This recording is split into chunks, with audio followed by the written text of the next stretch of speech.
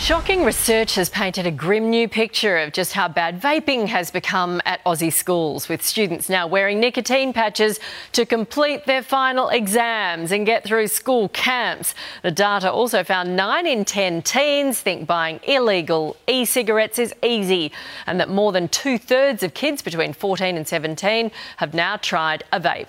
Joining me now is Sunrise GP Dr. Ginni Mansberg.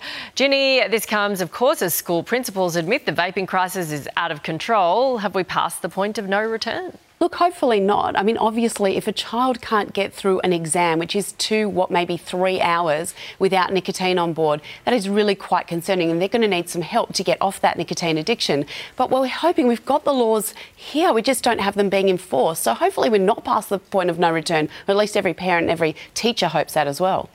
So what's your stance on kids wearing nicotine patches? Look, we know when it comes to quitting smoking, nicotine replacement therapy is very, very effective when it's coupled with other things as well. What we don't know is, are these kids using the nicotine patches just to sort of get through an exam or get through school camp and then go back to vaping the way they were, or are they trying to quit? So we've got to work out what the objective is here, because we want them quitting, right?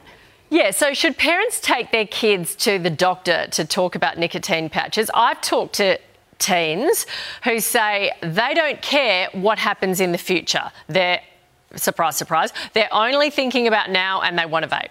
And that's exactly what teenagers do, right? They don't have great long-term planning strategies. And I don't know that a doctor is necessarily going to be the thing that makes them go, oh, right, so nicotine's not good for me. Oh, I'll change everything now. We've got to be just continuing the conversation, open conversations, explaining why, as a parent, you're concerned about this addiction, and being there and available to actually get them the help that they need when they're ready to accept it.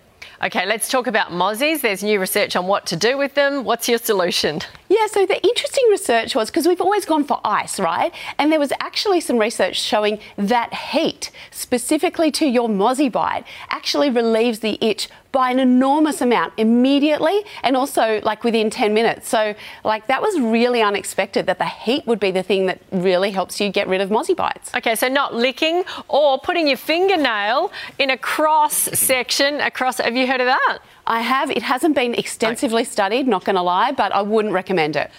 OK, thanks, Dr. Ginni.